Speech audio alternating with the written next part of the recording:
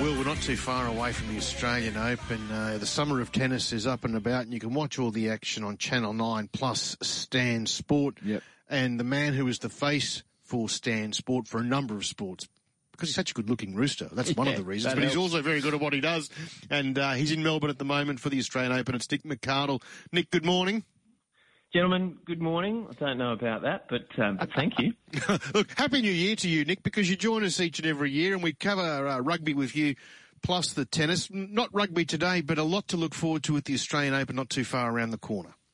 Yeah, Monday it starts. It's been a good build-up too with the United Cup and then the tournaments in Adelaide back-to-back. It's had a nice feel about it so far, and I think with the fact that it's, all guns blazing in Melbourne with, capacity crowds back, and they've revamped everything that goes on around the Open with their offerings, the Grand Slam Oval and bands and bars, and it's just going to feel really good. I know COVID's still around, but to have it almost back to normal is going to be really special. Yeah, and to add to that, obviously Friday we've got a Nick Kyrgios versus Novak Djokovic practice match, which I read sold out in an hour. Which would be fascinating. So what do you read of that? You're going to get along to that one?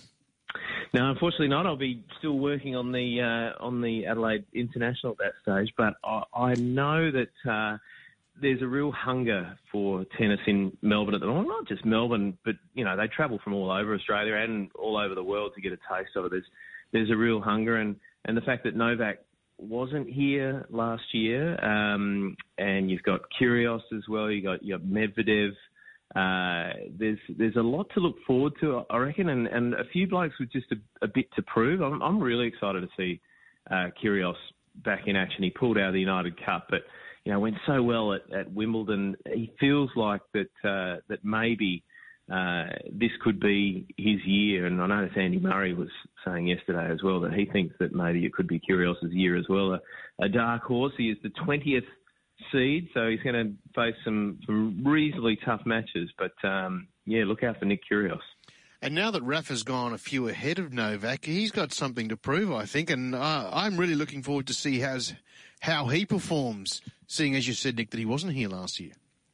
Yeah, interesting. Well, I don't know whether you saw, Paul, the interview with Todd Woodbridge yesterday. There's been excerpts of that around today, and I think it's Novak's personality that he's not saying that he necessarily did anything wrong last year, but he's saying that he is pleased to be back. He's moved on. He feels that he's playing pretty good tennis, and organisers not only of the Adelaide International, but I think of the Australian Open as well, were a little bit concerned about what sort of reception he might receive. And even in this interview, he said that, it's going to be interesting to see how it goes, but he was really buoyed by the reception he received in Adelaide, where he was treated like a rock star. So if that's anything to go by, I think the crowds are going to welcome him back with open arms next week. And the truth is, he's playing really good tennis. And as you said, he didn't come here last year, but of course Nadal did, and now he won. And yes, he has sneaked ahead of him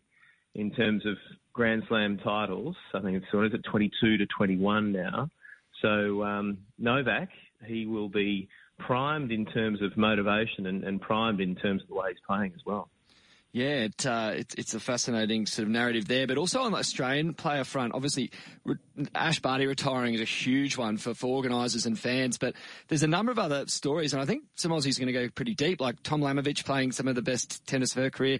Kokkinakis beat Rublev yesterday. De Minaur beating Nadal at the United Cup. There's a lot of Aussies that could go quite deep in the draw too. Yeah, exactly right, Will. Alex de Minaur is a really interesting one. So I'm just looking at the seedings here. So he's been seeded 23, and so we talk a lot about Kyrgios, don't we? But Alex de Minaur, he's now beaten, I think it's 6 or 7 Grand Slam champions, former Grand Slam champions in the past couple of months, or at least since September. So the ability, beat Nadal in Sydney in the United Cup. So the ability to take down a big name. The main question about de Minaur, I think, is the way that he plays his tennis is so physical. He's got an all-round game, probably doesn't have a big weapon that can really win him matches, like a big first serve or a big forehand return. So he has to grind out matches. Now, the ability to do that over a fortnight in the best of 5 sets, he's worked hard. He's really fit. He said he's happy enough with the way he's playing in terms of his fitness. But has he got that ability to grind out 5-setters over a fortnight of a Grand Slam? That's probably the question that needs to be answered about Alex de Minaur. Now, if you are a subscriber to Stan here for the Australian Open, Nick, what's the advantages that you have?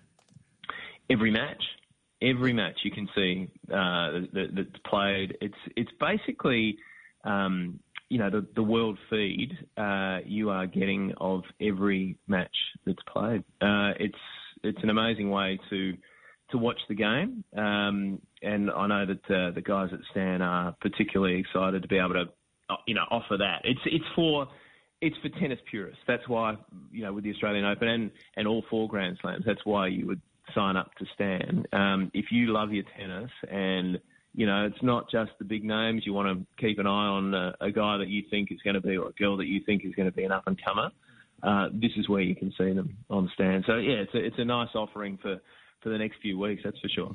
I'm having a look at Stan now as we speak, and it's one of the great things about Stan, and not just with the tennis, but the rugby and Super Rugby and all the rugby competitions all around the world. If you can't stay up late and watch it, you can either choose a 20 minutes clip or a 5-minute clip. And I see the Kokkinakis Rublev game is up from last night as well, Nick. And also the old Australian Open Classics. Obviously the first one up there is Ash Barty's final last year. Well, exactly right. Who wouldn't want to relive that? But I don't know. Do we go 47 years back to Mark Edmondson as well, the last Australian to win the Australian Open? Wouldn't it be nice to think that, when we put on a replay next year that maybe an Aussie man has lifted the trophy after a couple of weeks at Melbourne Park? But yeah, it's a nice way for, if you are a tennis fanatic, or a tennis tragic, as we used to say, it's not bad, is it? And speaking of entertainment, we've spoken about Kyrgios and Kokkinakis, obviously last year winning the doubles, which was scenes we haven't seen on tennis court or in tennis crowds for some time. Is that going to happen again? I suppose it's pretty dependent on how far they go in the singles draw. Yeah, well, they're playing together again, so that's the starting point. I think for Nick Kyrgios, it does really count. I mean, if he goes deep, it's a huge schedule for him, so we'll have to wait and see there. But yeah, we were talking about that last night actually, and just talking about the fact that it's not everyone's cup of tea. I know for my parents, and I've spoken at length to them about, they're in their 80s now, and they think it's ridiculous. What's this carry on? This isn't tennis.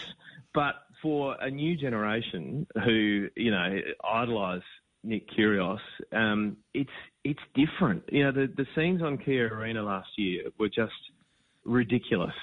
It was like being in a mosh pit. There was crowd surfing, and they were playing up to the crowd, and it was just something different. And I know that there are the traditionalists, but if you're going to attract new fans to this sport and going to try and sort of make people be passionate about their home Australian Open, the next generation, these two are playing a big role in that. There's no doubt about it.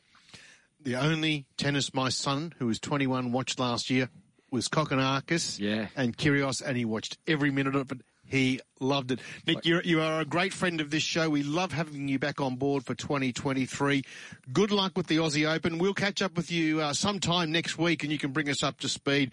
And you can watch, as you said, every game at your choice on Stan. So if you love your tennis, get Stan. It's great fun. Good on you, Lick. Thanks, mate. Good on you, Paul. Thanks, Will. Cheers, boys.